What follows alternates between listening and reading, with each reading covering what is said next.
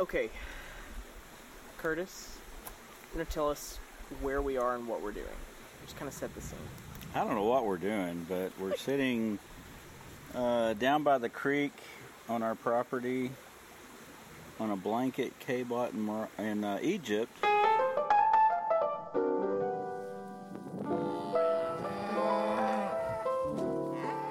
My guest this week is Curtis Calloway, Senior Lecturer of Journalism, Public Relations, and New Media at Baylor University, where he teaches courses on media photography and video journalism. Curtis has been at Baylor since 2009, and before that, he worked as a documentary, commercial, editorial, and underwater photographer and cinematographer for clients including NOAA Center for Coastal Fisheries and Habitat Research and the National Marine Sanctuaries, Florida Fish and Wildlife Research Institute, Jean-Michel Cousteau Productions, Smithsonian Institute, Sony Records, Clear Channel, Philips, and Samsung. Curtis's work has won Best Documentary in the 25th Milano International FICTS Festival in Milan, Italy. He's won the Audience Award in the Deep Ellum Film Festival, in addition to an enumerative amount of awards and accomplishments. Curtis is also into traveling, fly fishing, scuba diving, spending time with family and friends, and working on his ranch outside of Waco, Texas.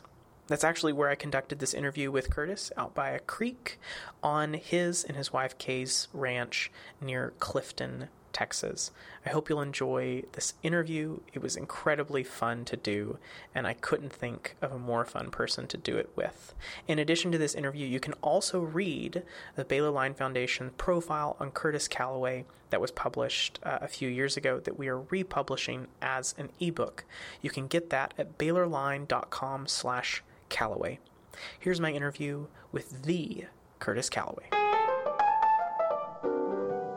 So, a couple of years ago, I did an article on you, and so it was, if I remember right, how it kind of came about was Craig, who was my predecessor as editor, went to Bob Darden and said, who are the most interesting professors on campus?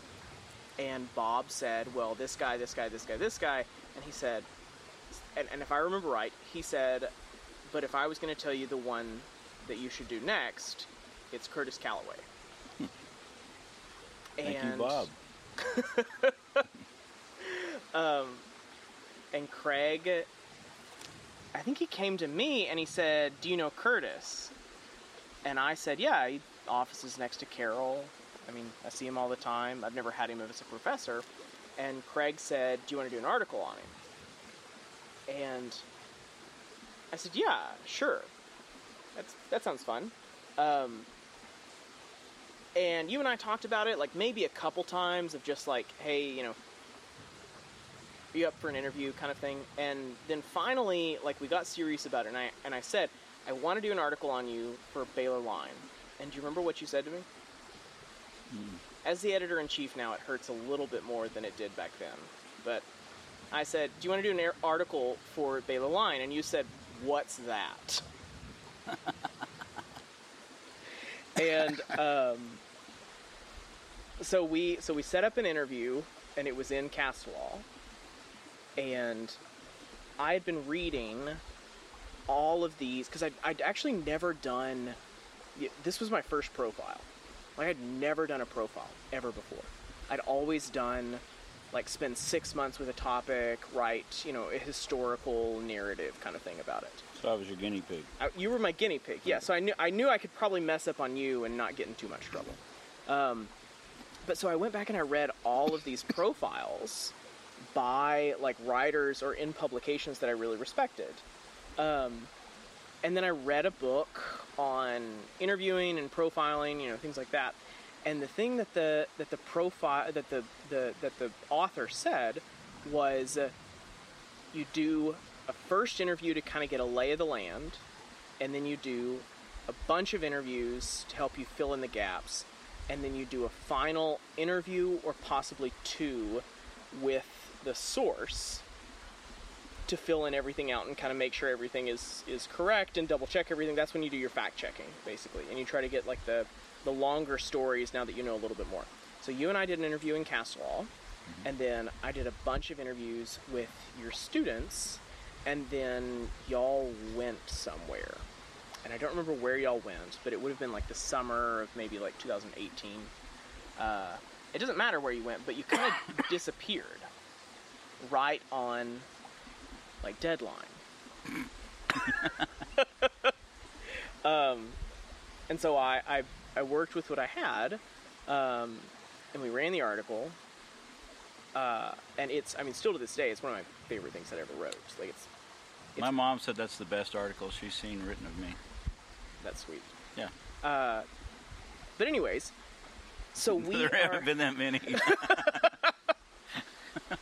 I found several of them. One in the magazine in Mansfield. The article title was called like The Secret Spot or something like that. It was with you and your brother. That was the documentary we produced. Yeah. What was the title? Was it The Secret Spot? It's Secret Spot. Okay, Yeah. cool. I couldn't remember it. But anyways, so we're republishing it as an audiobook because it's it may be a little narcissistic, but it's still one of my favorites. And so we're republishing it. So I wanted to do just a little conversation with you on what life is like as the rest of the story. Like that story was much more about like your formativeness, and it was about like kind of why you are who you are. And I'm much more interested in the non-photographer Curtis. Like that was all about like who headline Curtis is. Curtis is, the professor of record in the journalism department for new media students. Curtis is the mentor to students who really want to be somebody in this world. Curtis is, every single person that I interviewed talked about your smile and about how you just, kind of like infect a room. I kind of want to talk about more of the, like, who is Curtis when he's not being the photographer? Because that's what everybody's asked me about. Is, like, well, what is, you can't always be a photographer. What does Curtis do when he's at home?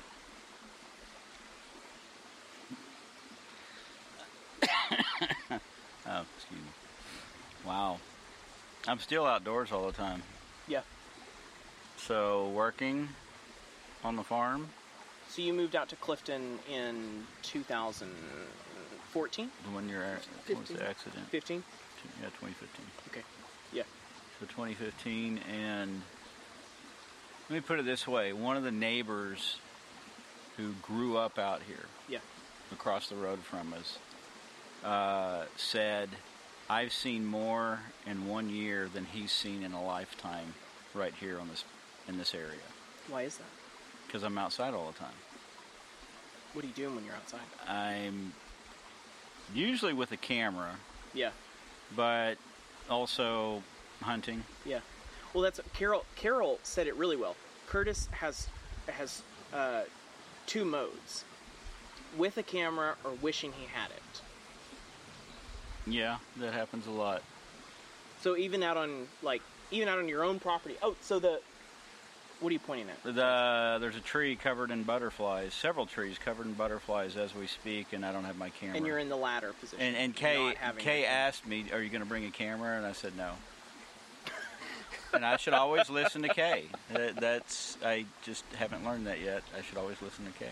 Kay, how long have you lived on this property? Goodness. I've lived here for 33 years. Yeah. But I didn't grow up here. This is my grandparents' farm. Yeah. So I grew up coming here all my life, off and on. But I grew up in city, Houston, and lived in Austin, different places. But yeah, So- I love becoming a hick. Yeah. So even though like this is like your family, like this is kind of like your place, do you feel like you know it more ever since y'all have lived out here versus when it was family or when you lived out here? Absolutely. My younger daughter was born in Clifton, Yeah. and my older daughter was a year old when we moved up here. So the whole time I'd lived here, until they went to college and then grew up, my focus was on my kids. Yeah. It was on the farm, and I love being in a rural area. So I taught them about rattlesnakes, taught them about cows, taught them some stuff, but my life was about the girls and their growing up.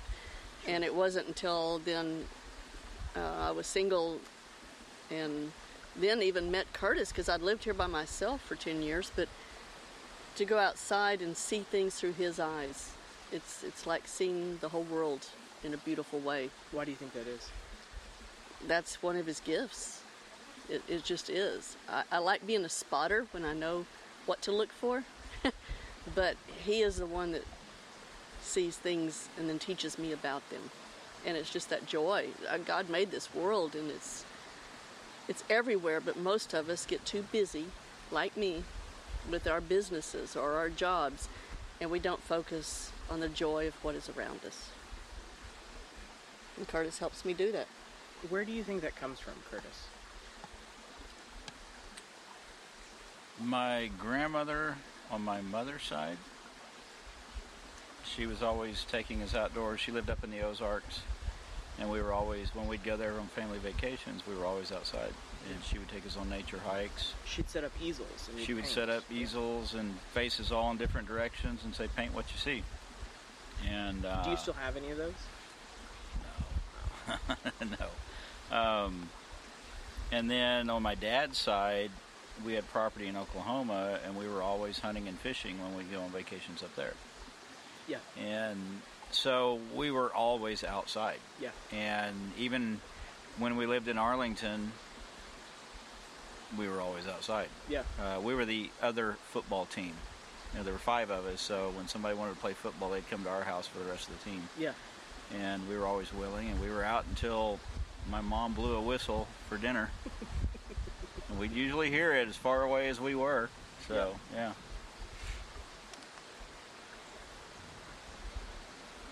I guess it was a stick that fell. Hey, Michael, could you cut that part out? I thought a snake was back there.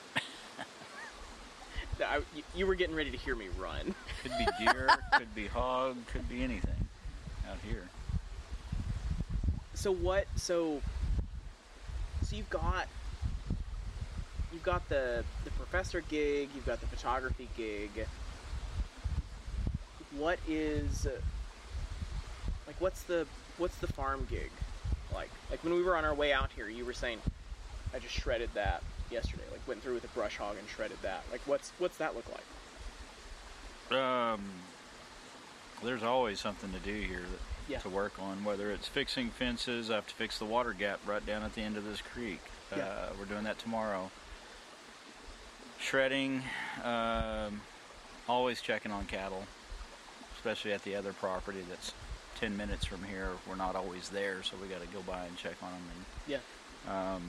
Did you see yourself ever being that person? Did you see yourself being a cattle or a fix-it or a mow-it kind of person? I never thought I'd be driving a big old tractor. That was new. Yeah. But I knew I would somehow end up with land at some point, because we've always had it in our family. And one way or another, I was going to be living on some property. And I've just always been outdoors, so there's always things to work on. Yeah. I took up welding because there's so many things that need to be fixed, and so now I'm already working on some projects, building stuff, just for fun, but also necessities. Stands for our beehives. Where we had them, they were all falling apart, so I had to build some new stands for them. So that's been a huge project. Had you ever done beekeeping before this? No.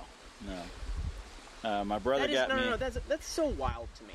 Because when you first told me about that y'all were going to do beekeeping, I would have 100% believed you if you had told me, yeah, I used to keep bees years ago, and now I'm going to do it again out at the farm. Because you were just so confident about it. Like, maybe it was excitement and confidence. Like I don't know what it is, but it's like like newness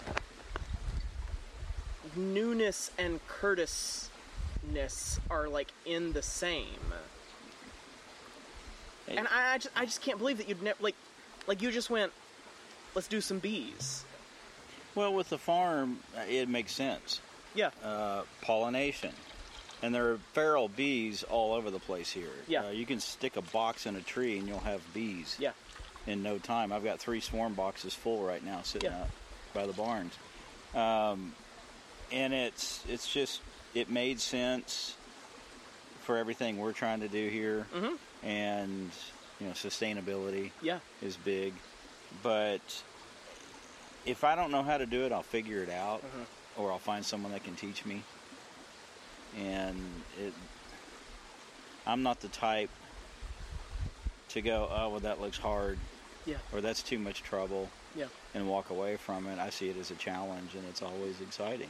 It's So what if something new. what if I am that person that's hard, or that's new, or that's it's gonna make me look a little embarrassed or foolish at the beginning of it. What if I am that person? What are some things that I can do to be more Curtis-like? I would say suck it up, Buttercup. Suck it up, Buttercup. No, it's you just here with land, you have to figure it out. Yeah. Or find someone that's done it before and knows how to do it. Yeah. And it's like my brother-in-law, Craig, Kay's brother, is conversations with him always start out with, let me save you some trouble, or let me save you some money, because he's done it before. Yeah. There's several people that I call, and he's the main one, and he's really good at, he can tell me what doesn't work. Yeah. Through his mistakes. Yeah. Or he can tell me who to talk to that might know. Yeah. And so you always got to have somebody to call. Yeah. You got to have a mentor. Yeah. I've got lots of mentors. I've heard it's always said you got to have somebody ahead of you, somebody behind you, and somebody beside you. Yes. Yes. She's beside me. So, not related to this, but kind of related. Last year, the funniest thing happened where we all just kind of had to stay wherever we were for a very extended period of time. Whether you were in an apartment or on land or just at a house or wherever. And y'all are like the travel bugs that I know. Y'all, we were just talking about this. Y'all have been to Africa twice in the past month and a half. Two questions, and it's for both of you. What was it like to be all of a sudden, and I guess the best term for it is landlocked, to be people who were always going, always traveling, here, there, what was it like to all of a sudden be landlocked? And then what do you think you learned from that differentness, from that slowerness than all the traveling? Because as somebody who travels a lot, somebody who loves to travel, Yeah. you pick up something new every minimum, one thing new every time you travel. What was the thing you picked up not traveling? Life really didn't change for us because we live on a good-sized property. Yeah. And we're away from the cities. Yeah. So it wasn't really an issue other than jumping on a plane going somewhere. But, Yeah. of course, Kay, being the creative person she is, says, how about dog sledding in Minnesota? Yeah. And this is before the big storm hit here in Texas. Yeah. And I thought, okay. So we could drive there. There were still some hotels were open. We were still able to go up there and do it. So we found ways. Yeah. And we bought some kayaks to start kayaking locally around here. Things we could do. Yeah. And not have to worry about it. And we could find all of that out here. So what do you think?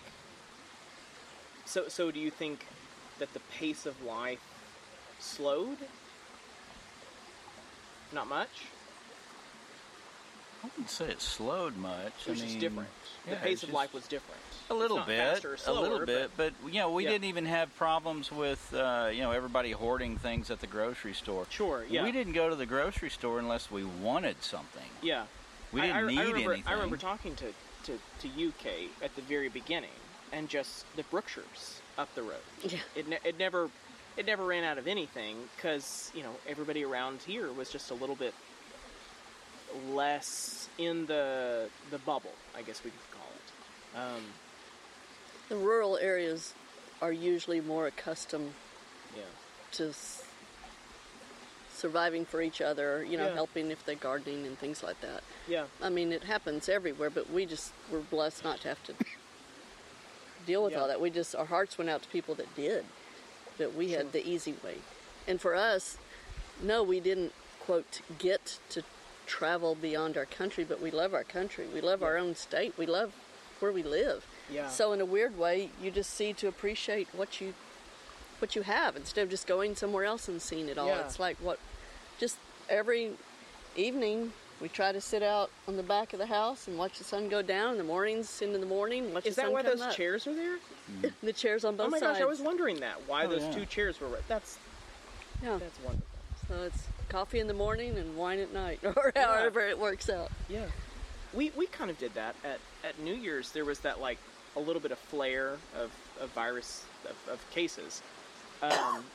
And we decided instead of going somewhere, instead of doing something, instead of all the hassle of travel and the worry of it, we just blew up an air mattress and put it on the living room floor and pretended we were camping out. That was our New Year's vacation, and that was But it's just as something much different. fun. Yeah, it was exactly. it was different. Yeah. It's Yeah. outside of your Well, comfort zone, and yeah. that's what people need. You witnessed part of it with us. When I was working on our other property, I was out shredding with Yeah. the tractor. Yeah, this was in like April. of Yeah, last and year? Kay brought a little picnic, and you and Rachel joined us, and Yeah. we sat out there until dark, way past dark. Then Kay, we and then were- Kay yelled at the coyotes, and we heard the owls. Oh, yeah. yeah. So that's our life. Yeah. If we're not traveling, Yeah. and I'm not at Baylor teaching, we're out doing those sort of things. Sure. Work Sure. and then meet up. Yeah. So speaking of Baylor teaching, your class is so like physical and in person.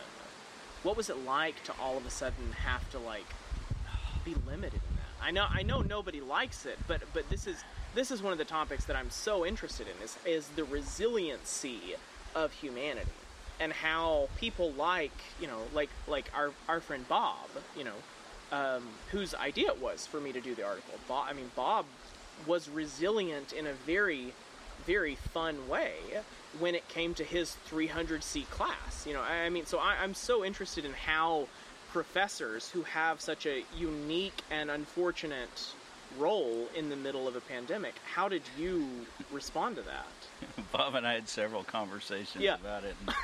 And he was not happy. Neither one of us were happy about it because I've yet to meet anyone who was happy. Yeah, just to yeah. put that on the record. I think there were professors that were, because they didn't have to come into the office, and they could just work from their house. But anyway, As not a professor, I will say I enjoyed being able to get up in pajama pants and go to work. Yeah. So I'll vouch for those professors as well. It's kind of nice. it was nice not having to get up and drive, because it's a Sure. 40-minute It's a drive 40-minute, for me, and saved a lot of gas money.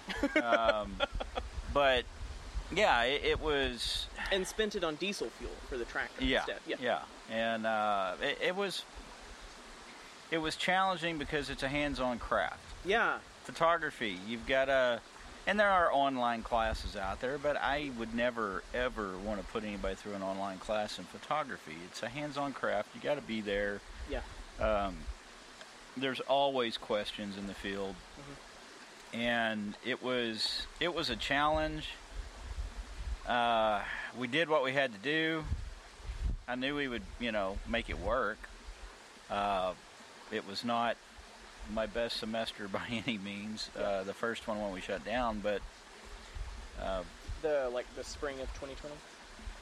Like that second half? Because we broke it. It was that first half that happened when we were off for spring break, and that's when we got the notice. Guess what? Yeah. You're teaching online now. Yeah, with a 3-day notice or something like that. That was the hardest.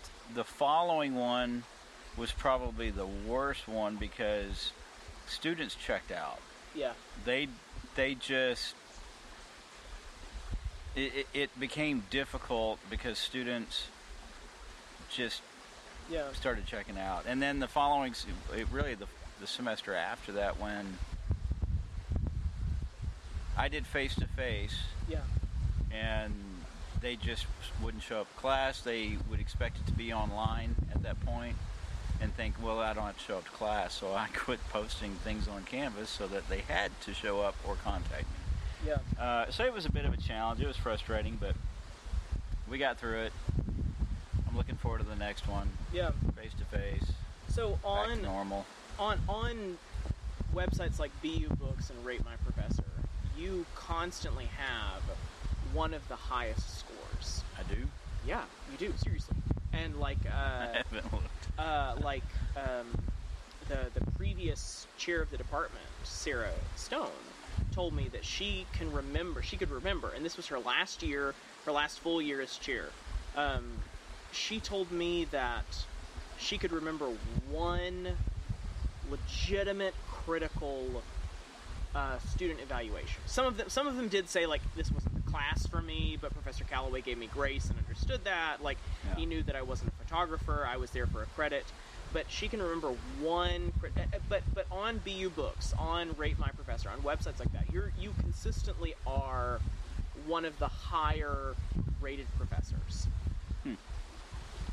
To have that perspective of you are really good at your craft and some students just aren't interested in it. How do you teach students who they're not photographers, they're there for, because in the journalism department you have to take the class. You've got to take photo 1, whether it's with you or Baker.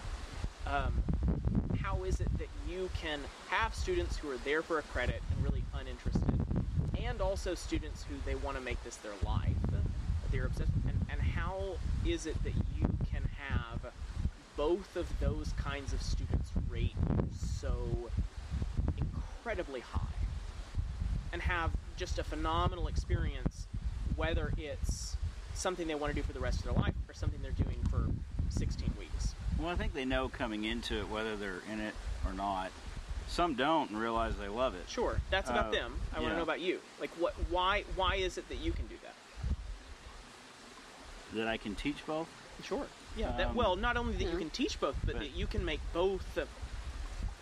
Honestly, like, love and respect you as a professor. It's not that they walk away with a love and respect for the craft of photography, but I think because it's not, I'm not just teaching photography, I'm teaching life. And the first time I walked into the classroom and started talking and looking around the room, I realized how much influence I have on these kids. They were hanging on every word. And it was kind of scary the first time. Yeah. But that's when I realized, well, hey, I can help these kids and I can, hopefully influence them in a positive way and give them some life lessons along the way. And it's continued on that way, and I see it, and I can tell immediately when a student's not interested. Yeah. They're in there for a quick, easy grade. And I'll tell them up front, I have students that don't have a creative bone in their body, but if they give me 100%, they're going to do fine in the class. Yeah. And I think, it's photography. It's a class most people are going to enjoy. And I'm sorry, I got distracted. What? What do you think? You're so humble. Explain how most of your students are girls, female. Yeah. The majority. And you've had several of their fathers thank you for being their father while they're there. I didn't know that. Oh yeah. He's been. Oh yeah, I've had weddings lately, and things like that. I've He's had- never even met the father, and the father comes up to him and says, "Thank you for being her father." Well, That's I'm how not he there. affects these girls Yeah. too. Yeah, because they're That's sending what their the dad is saying. Thank you Yes. for being the father when I'm When I'm not when there. I'm physically there. Yeah. Yeah, and because so many students say, "God, you sound like my dad." I'm like, "Yeah, I do." And I've got kids, I get it, and it's one of those things. I mean, I look at these kids as my own. Yeah. If I sent them off to college, the things they're going through, and I mean, I was the best man in one of my students' Yeah. weddings, Yeah. and that was kind of bizarre when I got that invite, but it's that But not bizarre in an unsurprising way. No, it's Bizarre just is in a first experience kind of yeah, way. Yeah. and that I mean, knowing Robbie, I don't know another person like that because Robbie and I were in school at the exact same time. yeah, I don't know another person that he would have asked. and it was just when I thought about it, it's like, well, we're on the phone all the time. Yeah. We're working on some projects together, and I see it. Yeah. And it was quite the honor. It's pretty amazing that one of my students asked me to be the best man in the wedding. To all from the student side, to all of us that were also students with Robbie, Yeah, it was in no way weird. yeah, It was, like that. That made sense. Like Yeah. that was like a,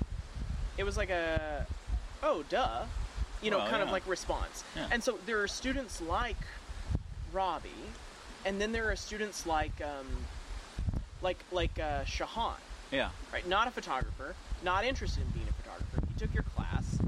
He speaks very highly of you and the class itself. And then there's those two categories, and then there's the third category, which is me. Never had you as a professor. and here we are, friends. But you still impacted my life. There are those three people, right, that you impacted their lives in different ways. To me, this is kind of like my theory. Do you really see yourself as a professor when you are being a professor? Or do you just see that as like the paycheck? And not necessarily the paycheck, but the job title. Because every single person that I talked to, when I talked to them about this article from a couple of years ago, different walks of life, all colleagues, bosses, former bosses like Clark Baker, students, ex-students like me, wannabe students, they all talked about you like you were the same person. Not like you were a professor, a colleague, a subordinate, a friend.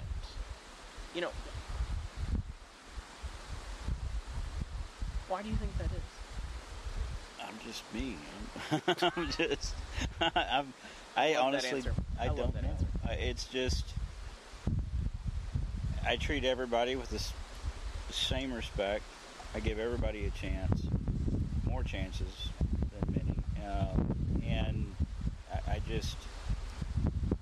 I treat all people with respect. And what?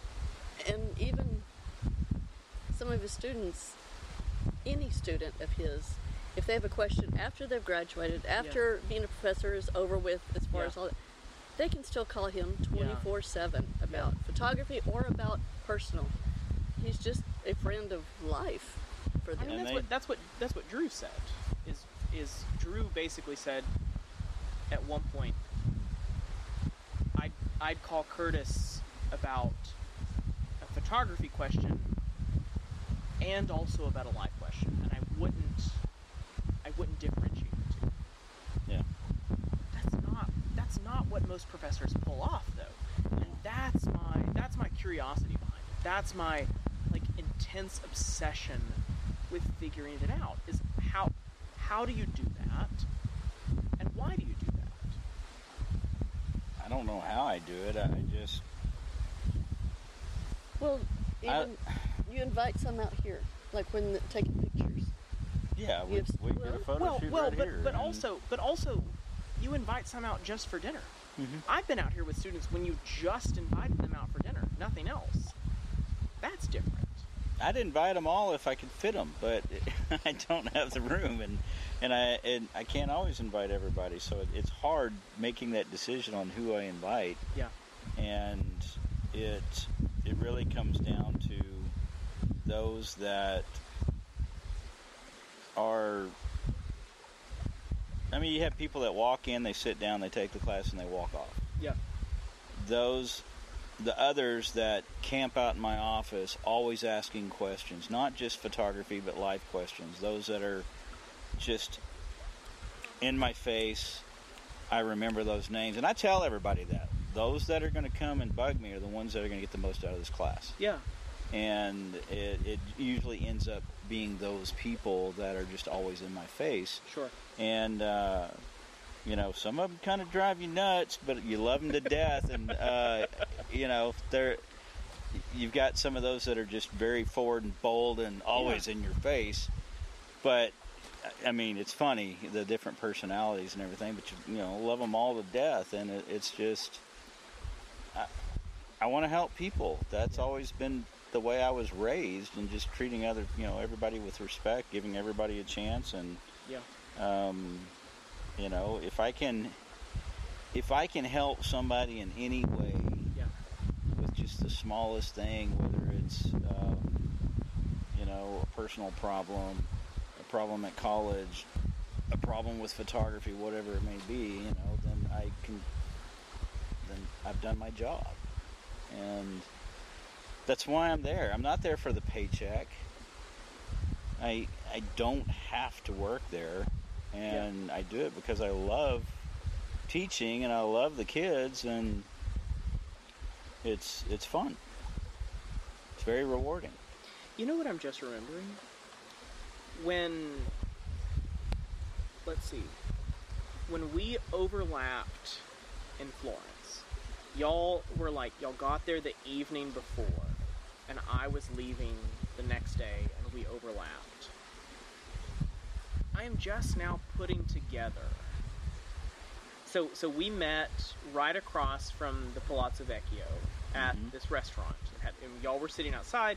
It was like a tent, kind of thing. And then we walked, 30 yards to the Palazzo Vecchio and met our friend Stefano. Mm-hmm. The waiter that was there, the server, that I showed up at the end of y'all's breakfast with the girls, and had a coffee, and we just kind of hung out until Stefano got there. The waiter that was there said thank you to you in more of a way than thanks, see you later kind of thing. He came over and said, thank you, and shook your hand. Do you remember this? Mm-mm. No? Okay. Shook your hand. And I am just now remembering that in that moment, he walked away. You told me some of his life story. His daughter is studying, I think she was studying culinary, you told me some of his life story. And I'm just now putting together how default it is. How just interested in people, accepting of people, embracing and empowering of people you are. I don't have a photographic bone in my body, and am very happy and pleasant with that. I'm a writer and a creative. It doesn't mean I have to be a photographer, but I feel as encouraged by you as those students that I went to school with that were your. Stephen Covey talks about this in one of his books. Maybe it's not Stephen Covey. No, it's Jim Collins. Jim Collins talks about how the best of in business have favorites on purpose and unapologetically. And because it's on purpose and unapologetic, the rest of the people don't feel intimidated by the favorites. And I'm just now putting two and two together that that's how your students feel. They know that there are Constances, Robbies, Danes, who are incredibly talented in the field that you choose, or that maybe chose you. And then there are students like me who aren't in that field. There are students like, not even students, like even Rachel, or some of your other students that you've had that didn't go on to necessarily get a new media photography bent degree, but you change their lives. If not change their lives, you impact their lives just as much. It's a default of treating people as extraordinarily themselves. Where do you think that came from? Like, having met your mother, I will say, your mom treated me like I was the coolest person on earth. And I don't think that was at all because of who I am. I think that's because of who your mother is. Do you think that kind of came down the stream? Oh, absolutely. I mean, yeah. If you look at my family, especially my mom's side of the family, very creative types. Yeah, I would say braggadociously also very East Texan. So yes. I'm very much a fan of that as an East Texan. Yep. And so yeah, I would say yes. A lot of that came from them, and yeah. So when I've had people walk in my office I've never met before, come in and say, I was told I need to meet you. Jenna Willard. You know Jenna Willard? Yeah. Okay. Yeah. Comes in my office and said, I was told I need to meet you. And I'm going, okay, hi. And we started talking, and I knew we'd be lifelong friends after that. Just immediately. And we just talked right before the last trip. We talked because she was in Morocco right before we went to Morocco. And it's just one of those, there was the photography connection. Sure. And that's what made that happen, but there was more to it than that. It was just, we clicked. Yeah. But I've had many students like that. And I guess, also, I'm not going to deny anyone an opportunity to learn anything. I had a student pull up in my office in a wheelchair, barely had use of one hand. Yeah. And he goes, hi, I'm Tyler. Is there any reason why I couldn't take your photography class? I said, not that I can think of. Why? And he said, well, and he told me what his disabilities were, and I said, we can make it work. Yeah. And then he left my office, and I'm thinking, oh my God, what did I get into? How do I do this? And I went to the art department. Yeah. And I went to the computer science department and said, okay, this is what I'm dealing with here. And this guy is not even officially a student yet. Like, he is not enrolled in your class. He just wants to be enrolled in your class. He wants to take photography. And you're already, trekking across campus to figure out how this kid can get into your class. And this is my first year at Baylor. Oh, my gosh. And I went to Clark, and I went, okay, we got to figure this out. And we kind of brainstormed, and he said, talk to the art department. Somebody's got to do metal work. And then he said, then the computer science, we kind of bounced around ideas, and we said, okay. So I went to the art department, found someone who could, build something to connect to his chair for the camera to sit on. Yeah. And then the computer science department sent 3 students over, genius kids. And they said, can we meet with him? So I had him come by, and they sat down. They're looking at his chair. They said, okay, press on my hand. How much pressure can you use with that finger? And they said, okay. And they said, can we see the camera? And I showed them the camera. And they said, can we take it with us? I said, yes. And they came back with a system where they strapped a Velcro belt to his leg with metal and then some leads that would attach from his fingers to the camera, and he would just press, and it would focus and fire. It was brilliant. And that was my most memorable moment at Baylor, was being able to figure out with students, other students and professors, how to make this work. How to this get Tyler kid into photography. could take photography. He's an awesome kid. We still stay in touch. And, and he was taking photos better than other students.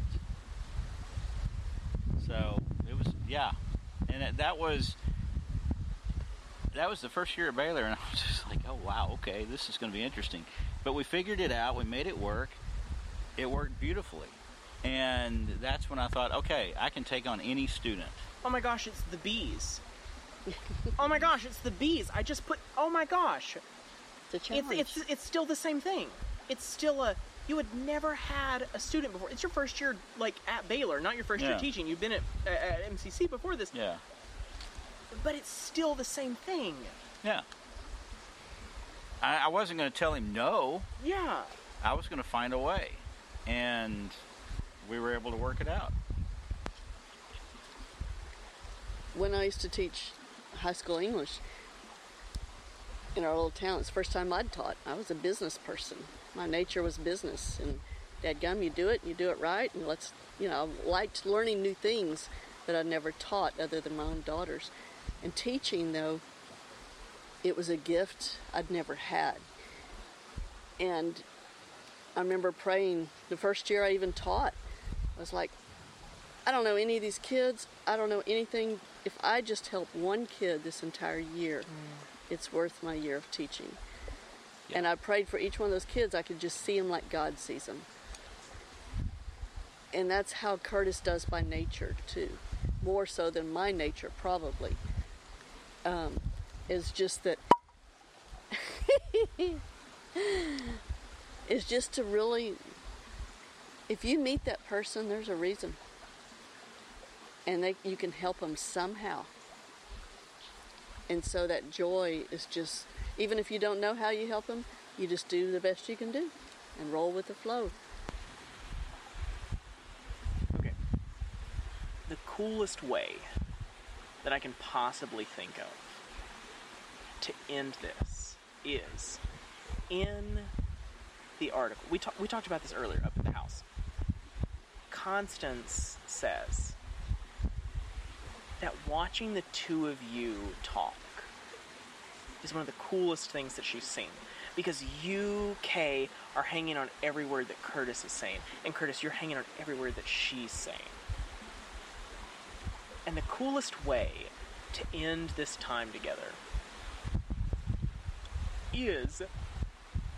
I'm a little selfish, because I think this is one of the coolest stories I've ever heard.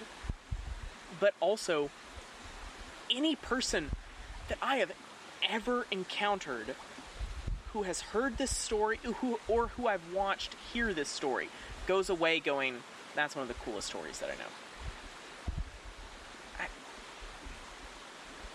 I want the story. I want the story of stories.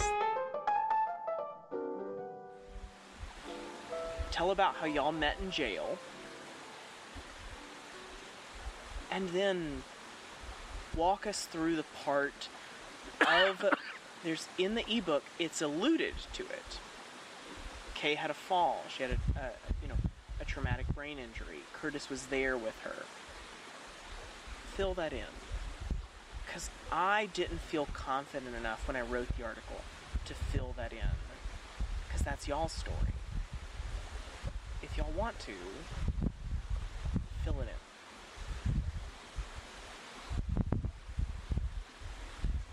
Start? They're looking at each other in the cutest way possible. Well, we did meet in jail. Yes. And so that was fun in its own unique way. And we clicked immediately as friends, like you would with anyone. It was just so easy. But we got to tell how we met in jail, because they're still hanging on that one. Going, what? So, I guess I'll start from my side, or you want to start? You go ahead.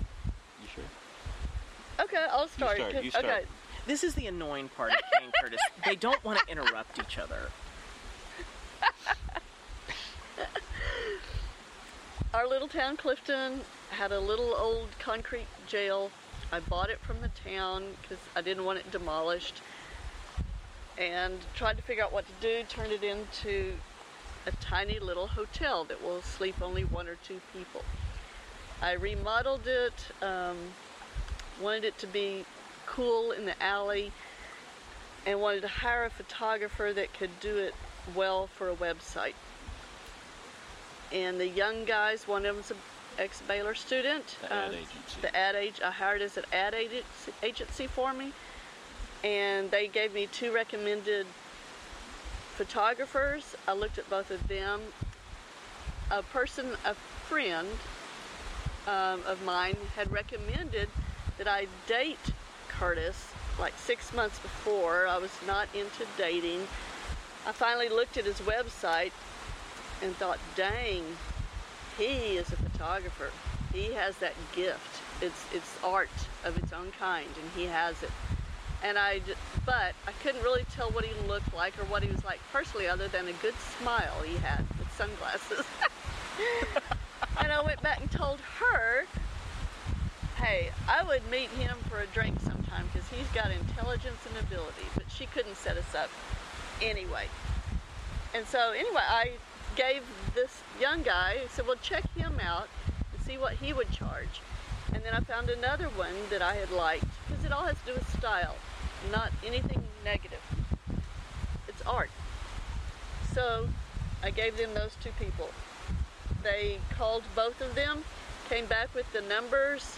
Curtis was going to cost a little bit more, but not much, than the girl I had recommended to. I thought, dadgum, if I'm going to spend any money, then it'll be for him.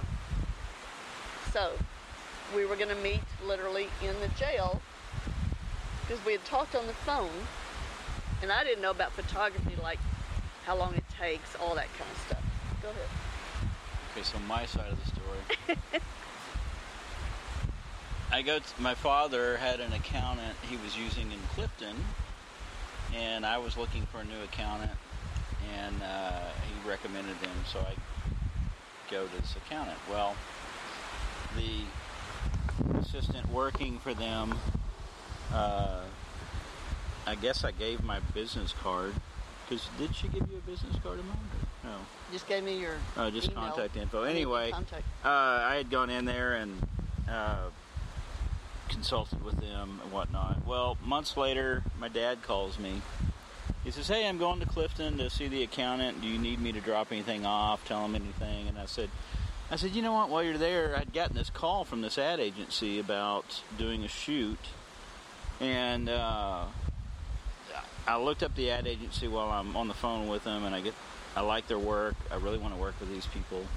And they're telling me about the job, and I thought, okay, this is interesting. I'm going to cut them a deal, because I want to do both. I want to work with this agency, but I want to do this job. Yeah. And I got the job. Had no idea. They said this woman had recommended me or requested me. Had no idea who she was. Couldn't find any pictures of her. Nothing. Yeah. And so anyway, I'd send my dad to take pictures of the cell block when he goes into town there. And he calls me back 2 hours later, and he says, well, I got your photos. I said, great. And he says, well, I got something else. I said, yeah. And he goes, you're being set up. I said, what? He said, you're being set up. I said, what do you mean? He goes, on a date. And I thought, oh, no. And that's the last thing I wanted to do at the time. I wasn't interested. I was going to travel, go do things, and, just see the world and whatnot. And so, anyway, I show up for the shoot, and you were parked in front of me. I pulled up behind you, and I'm looking around, and there's a girl across the street who was painting a mural down the alley. And I thought, no, she's too young, it can't be her. And I'm looking, and I'm going, okay, it's got to be this person in front of me. And so I play the waiting game, and I let her get out first and walk down the alley, and I thought, okay, that's her. And then I follow. She's already in the cell block, so I walk in. So we actually met in the jail. So that's our joke. We met in jail. and which is pretty funny at parties. So we meet, and her daughter's there, her oldest daughter, Melissa. Oh, I didn't know that. Yeah. She had her store. Yeah, because she had a boutique right across the alley I did know that. on the front side of the building there. And so I meet her, and I'm just there to... The whole point of this meeting was logistics. Look at this place, take some pictures, discuss the shoot. And by the way, she said, well, afterwards we'll go to my restaurant. And I'm thinking small town Greasy Spoon restaurant. That was before I met him. Wrong. That's a business thing. Sure. Yeah. And so I take some stills and whatnot. Well, then we go to the restaurant, and it's a nice restaurant. I'm going, okay, this is not what I expected. And this is It was Mitchell's Grill at the time. At the time, it was Mitchell's Grill. Yeah, I'd started that little... And well, she's got to get up and talk to people. She's got to make her rounds and whatnot. So I'm sitting there, and a couple walks up, and says, "Oh, are y'all on a date?" And I'm thinking, I just met this woman. And so it was kind of a little awkward, but anyway. Yeah. Well, then we scheduled the shoot, and it took a lot longer than expected because it's a very small space and it was very difficult to shoot in. Yeah. So Kay shows up for the shoot. The two of us are in there, and we do the whole shoot. We're up till 2 in the morning because we finished the shoot, and she has her own label of wine called the Cell Block. And it's a bed and booze, not a bed and breakfast. Yeah. And because it was the drunk tank back in the day. It's from 1920s, somewhere in there. And so we're kind of hanging out, and we're just sitting there talking, and I said, so, I hear we're being set up on a date. Crickets. It was dead silent. I'm thinking, okay, that's not happening. And she just goes, yeah. And that was it. And I thought, okay, that's not happening. And which I was okay with. She was very beautiful, but I wasn't ready for it.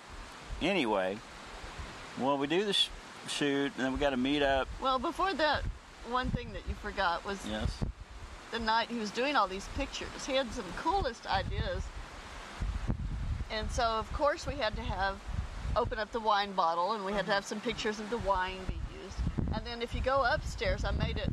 There's a fire pit. Yeah, a fire pit up there, and so we had to have some of the whiskey you get also. By upstairs, you mean the top of the jail? The yes, roof. I turned that into upstairs rooftop, yes. And so he took even pictures of us having some whiskey. Well, we needed... But not our faces, but our feet. Yeah. So it's our feet, and we're holding glasses with the fire in front of us, and so it was just a fun night on the second we hit it night. off. We hit it off. We had so much in common, it was scary. Yeah. And, so then you were in town in Waco. I was working, and it happened to be the day I was dressed a little nicer than normal. I had a jacket. And I did just happen to wear a dress that day to town. So we ended up having dinner to talk, and it after that it was pretty much done. Yeah. We just kind of hit it off from there, and then we started dating, and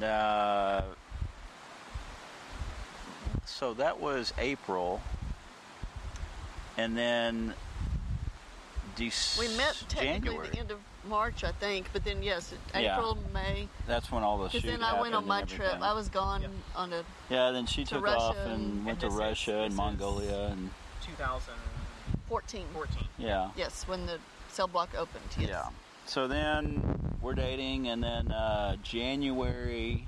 Well, you'd already told me that you loved me, and almost. And no, I hadn't told you that.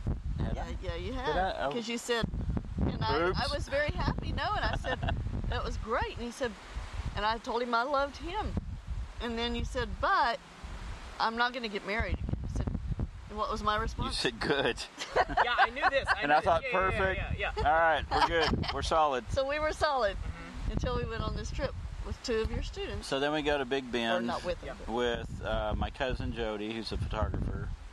And we were staying at my cousin's husband's house there at Lajitas Resort. Yeah.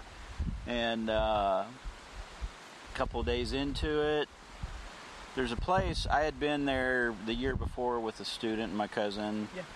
And there was this ravine I found. Now you're also there with Robbie who has and come up Drew. a couple times. Drew, who's in the story. Yes. And Constance No, is there. no, she wasn't there. No, it was just Drew and Robbie. And they met us there. Oh, I thought there was a third. Okay. No. Okay. No, Jody. That's who I'm thinking of. Yeah. Okay. And Jody and Drew, Jody and Robbie are in his truck ahead of us. Yeah.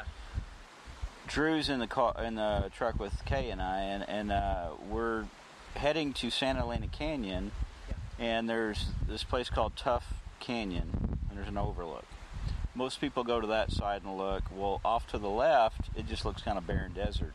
There's a ravine, beautiful little switchback ravine in there we found the year before, and I wanted to do a photograph there. And I asked Drew, I said, hey, I want to show you something. So we pull over, and Jody and Robbie are heading on to Santa Elena, and I figured they would eventually figure it out. We There's pulled no over. service. And Jody had been there, so he knew where we were at.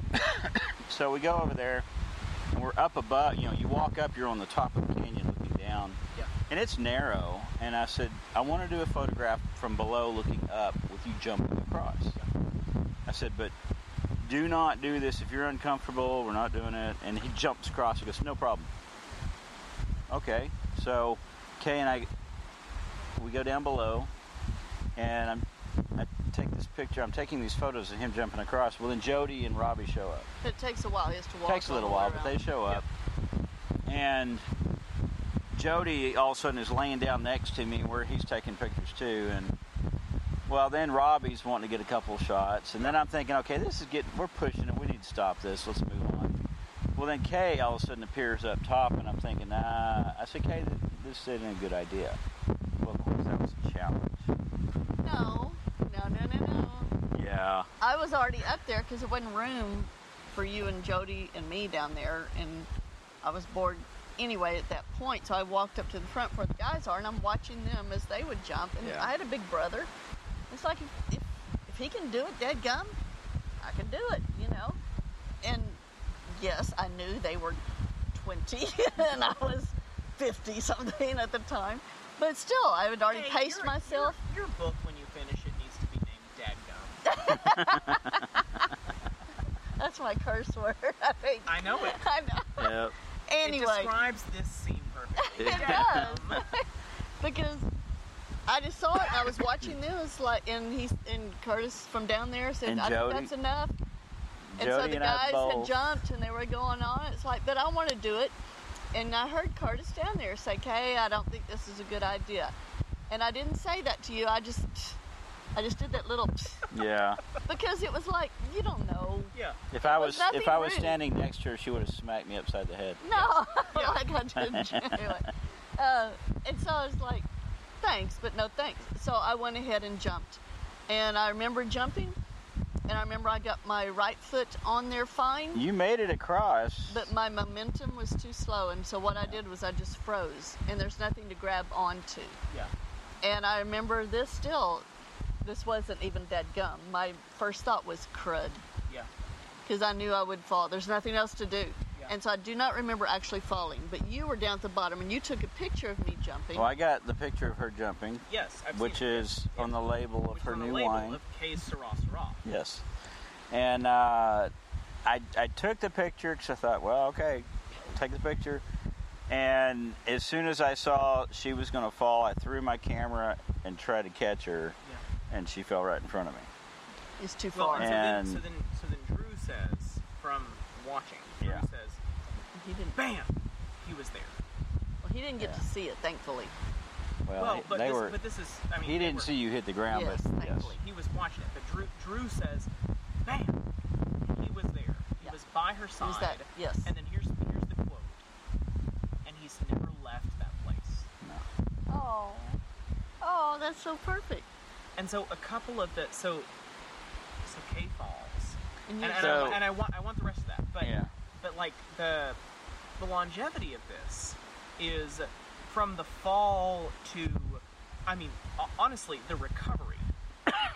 Yeah. Every person who has ever talked to me has said you were uninterested in anything other than her recovery. You could have, I mean, your boss at the time told me He could have lost his job. Oh, she told me. Yeah. I need to think about this. Multiple colleagues told me he probably should have lost his job. Yeah. And they said if anybody else had done it, they would have lost their job. That's what I love about Baylor. Our department. They get it. They've been so supportive. They get it. Yeah. Yeah. That it's not just you're not just a paycheck. You're a person. Yeah. You're not just a position. You're a person. Yeah. And Drew says it perfectly. Bam, he was there, and he never left that place. Well, when she fell 20 feet. Yeah. She hit her head. We went back and tried to figure it out. We think she hit her head coming down on the rock because she landed in the only patch of sand.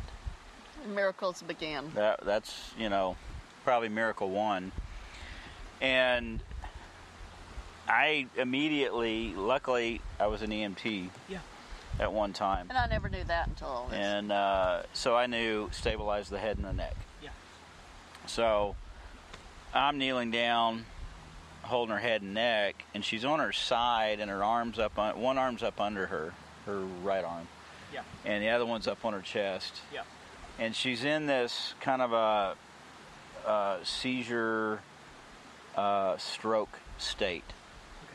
And so I'm talking to her. Had you ever, as an EMT, experienced anything like that? I've seen people have a stroke. And you've seen people have a seizure. And I've seen people have seizures. Have you seen anybody that had that overlap with what's going on with Kay? No. Okay. And so this was yet again a new thing, a different thing. Yeah, this was all new to me, and you're just embracing it. Yeah. Okay. And I'm I'm just talking to her, and then finally, she just all of a sudden just locks onto me and looks up at me. Yes. And she can't talk. Yes. And I said, Kate, if you can understand me, tap your fingers twice. It takes more energy to tap twice. And she did. I said, okay. We're going to do a head-to-toe assessment. I need you to tell me if you're in pain. 1 tap is no pain. 2 taps is pain. Yes.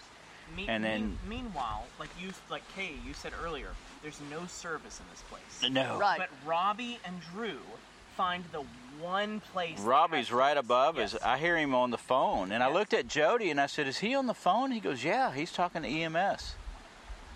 And I thought, the one place in we're the whole, even oh, you don't even get service the out police. there. Yeah. I mean And as Kay said, the miracles begin. Yeah. Yes, that was the other miracle.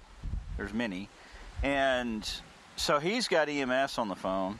Jody is right there, and he remembered that I was an EMT. I didn't know that. He told me later, but he said, "I'm following your lead. You tell me what to do." And I said, "Okay." I had her neck and head stabilized. I said, "You need to go down from the neck and start feeling for anything odd, and if she feels pain, she's going to tap twice. We just kind of talk through it. He starts going through, just pressing everywhere. When we realized, it looked like her arm was broke, her nose was broke. You couldn't tell. And so we went through the whole assessment. Everything checked out, and I said, okay, we're going to roll her over onto her back. So we rolled her over onto her back, and then she just kind of came out of the fog, and then she was able to start talking. And she wanted to get up and walk out, and I said, "Kay, you're not going anywhere. Eyes are going 2 directions, bleeding from the nose, luckily not the ears." And so EMS is on their way. We're just trying to keep her stabilized. So it took 2 hours to get her out of the canyon. But I remember by then, because I remember before they rolled me over, and I have that memory of not being able to talk, but him doing the fingers, so I could do all that. And so I remember all that, and then rolling over, and I remember you asked if I could see. I was like, yeah, Yeah, because her eyes are going 2 directions. But I hadn't really realized that until he asked me more specifically what I could see. Yeah. But we were laughing. I just do not like attention when I'm hurt. Yeah. And so, but he was like, somebody's coming. And anyway, so we would laugh and just enjoy, but it did take quite a while. And you said, you remember? I'd rather walk out. No, you said, Curtis, you don't have to stay. No, that what was did you a- say? that was in well, that Waco. was in Waco. But Yeah. you said something else to me. Yeah, I was like, no, I'll get up in a minute. Just help me get up. But I knew right then I wasn't going to leave her side. That's what Ever. he's told me. Is when you Say that again. I knew right then I would never leave her side When at that point, ever. That was. I mean, I just knew. I don't know how I knew, but I just knew I was never going to leave her side. And so to and you sat like that with my head for 2.5 hours. no, I was on my knees. So you become cognizant Yes. in the hospital. Oh, I know you're cognizant before this, but you're cognizant in the hospital. No, No. Not I later. I know. talking about Right, later. Okay, much all right. much later. much later. Yes. You become cognizant in the hospital. Yes. And there's some dude. Are we Oh. jumping that far in advance? Yeah, that you because this is the part that sinks hearts. This is the you keep telling, and we're skipping a huge, like we're skipping. Oh, there's so many giant more chunks. miracles Yeah, that happen, hours. and yeah, so and hours, days, even weeks that happen in between this and that, and you keep telling your family and the doctor about this guy. We well, were, she hadn't said anything yet. I had- Yeah. we were 2 weeks in San Antonio, and then after 2 weeks instead of months, they sent me up to Waco, and I was in the it's a It was a rehab. rehab hospital kind of thing in Waco, and I was there for a week. But as soon as we got to Waco, they took me up in an ambulance, and I remember I still couldn't talk real well, and I couldn't write, and all that stuff. That was when I had my daughters make that sign for you to write "Thank you, Curtis" with a big heart on it, and they put it on the wall because I couldn't remember his name. I had it on I had the no wall. idea. I walk in and I see this note up there, thinking, "Oh, that's cute," Because and it was so she could remember my my mind name. was still not working real Yeah. well. So she had every chance to get out of this relationship. Stop that. no. Who are you?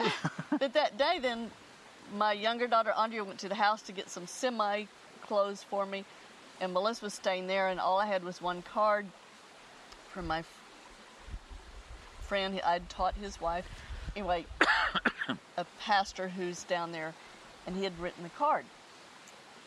And I asked her, as best as I could ask at the time, said, "Oh yeah," I said, who's that man's name? Who's the guy's name?"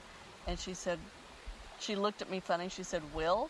Well, Will is the pastor. I said, "No, not Will."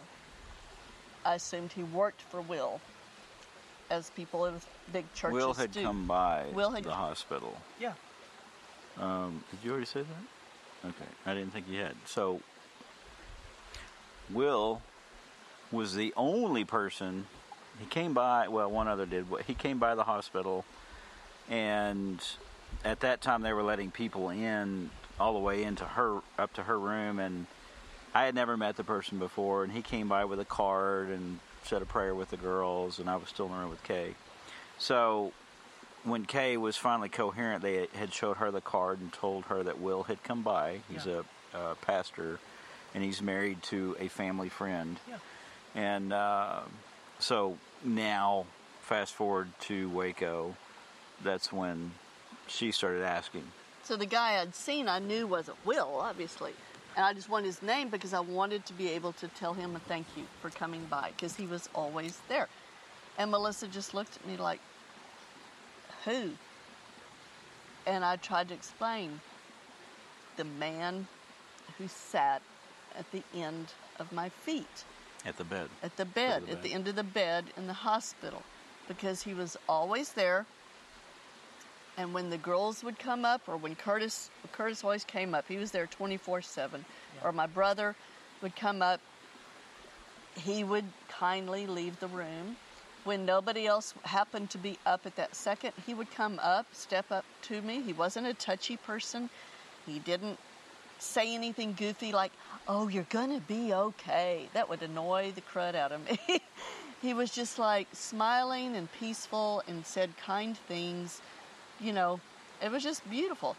And then he would leave. He wasn't, And I always remember I could still describe him, and I need to have an artist sometimes draw him for me. Yeah. Because he wore the same thing, and I had no time frame during that time. And I wanted to say thank you. And I said, the guy who sat down there. And she looked at me and she said, nobody sat there. I said, yes, at the foot. And she said, there was a wall there. And that was when I knew it was an angel.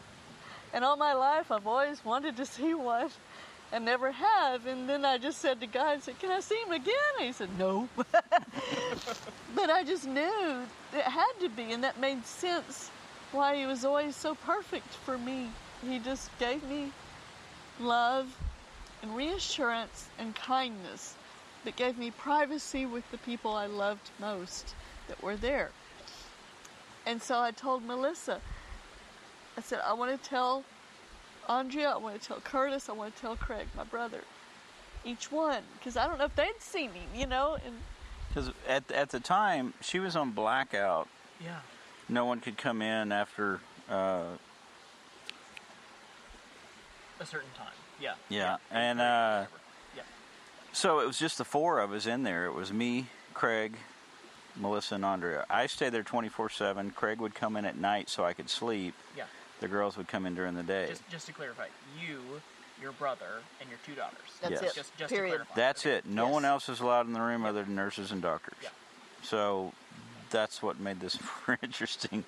Well, then it made so much sense because, and I even remember, I wish I could have seen Craig's face when you told him, but I was asleep, and I was in and out of sleep, and Craig was sitting next to the bed, next to Kay, and she was still in a C-collar, so she couldn't look left or right very well.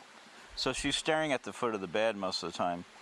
And whenever, she would wake up, we would walk up to the side of the bed, hold her hand, talk to her and whatnot. So I remember vividly Craig saying, Kay, are you all right? And I sort of tuned in. Is she okay? And he's like, Kay, are you okay? Is everything all right? And he tells this story better. Yeah. But there were times where he was kind of in and out of sleep too, sitting there next to the bed, and she would be eyes wide open staring at the foot of the bed. And she kind of looks at him like, yeah, shut up. Like she's in a conversation. She's engaged in a conversation. And that's when she told me, and all these things like that, and times when I would walk up to the bed and she'd be staring straight at the foot of the bed, it all made sense. Yeah. And that's when it clicked. I'm thinking, oh my God, that's... Because when she's telling me the story about this other guy, I'm going, what guy? There's no other guy in the room. And that's when it all made sense. And it doesn't surprise me. I've never prayed so much in my life. That whole time from the accident, me driving from Alpine, Texas to San Antonio, I've never prayed so much in my life. And that and your life pretty much says it all. And going to, and originally you were going to, where was she originally going to? Are you talking about when they were going to care flight her out? Yeah. Well, 3 care flights were canceled because of weather. There was a big storm. She was originally they were going to send her to El Paso. Yeah.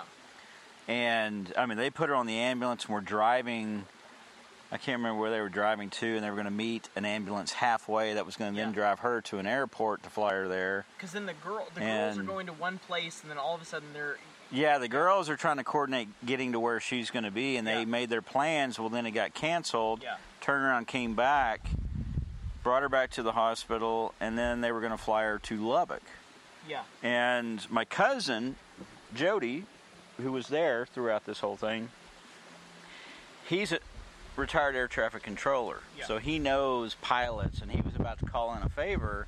And he went into the doctor, and he saw the doctor had a weather map up on his computer that is aviation. Yeah. And he thought, okay, this guy is a pilot or something. And Jody was about to call and tell him, hey, I've got some people. We're going to start calling. He said, no, I've got it. Yeah. And he was able to get a flight from what's the little town? Alpine. No, not Alpine. We had to drive you to, I don't even remember, but they got a flight to San Antonio, which worked out beautifully. Yeah. Everything, it was a great hospital. The nurses there were perfect. I cannot say enough nice things about them. They were great. And everything just worked out really well. And there's so many other miracles that happen from, 2 different police officers pointing a radar at me as I'm going 120 over the hill, and they flagged me on to keep moving and didn't pull me over. I mean, there's so many little things that just added up. Oh. And when I did get to Waco, though, and you had come in that morning. Yeah. And, that's when I arrived, morning, kind of lunch time, whatever it was. And you came in and because you drove up and you said, okay, he said, I'm sorry, I have to go teach now. I said, but I'll be back as soon as I can. And I was just like, and I had no time frame, but I was like, I'm in a hospital. Take a break. You got to do your job. I couldn't say all that. But I was like, you don't have to come back. And what'd you say? I said, I don't remember exactly. What did I say? I said, I'm never leaving. I'm never leaving. Yeah. Just like, and with that look on his face, like, don't you know that? And I remember at that time is when I realized my heart could trust him. And that sounds corny, but I had so many walls up that I really don't think, we were in love already, but I don't think we would have ever gone further because I was too worried.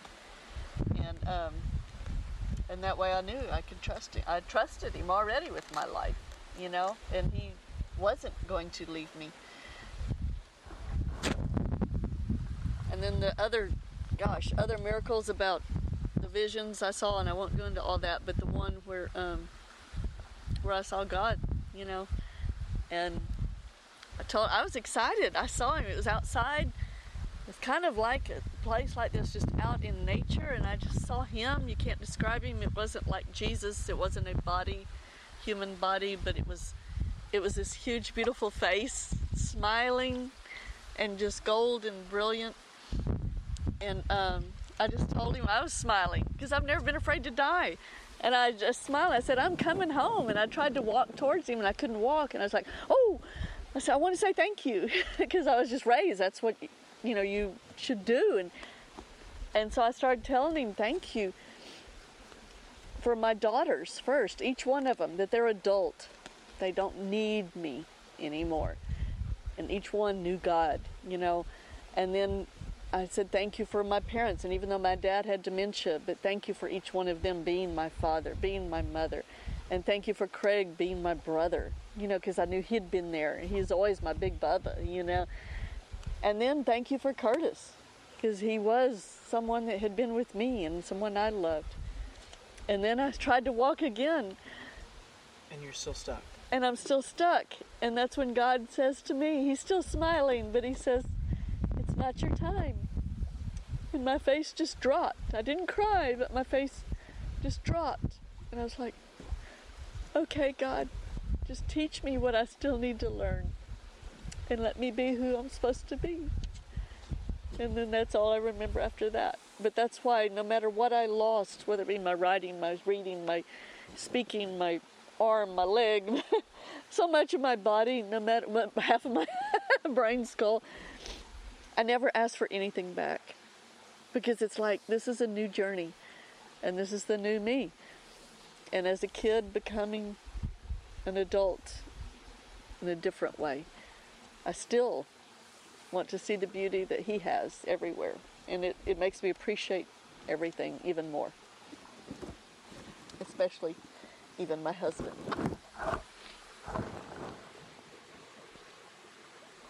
You're getting all sappy. I learned to cry a lot now, too. And laugh about it, too. I don't mind. Have. I don't mind. I've learned more about the brain than I ever cared to know. That's Curtis, and that's who he is. He was that to even everybody all his life in many ways.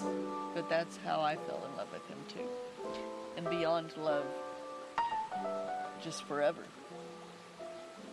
A gift to me.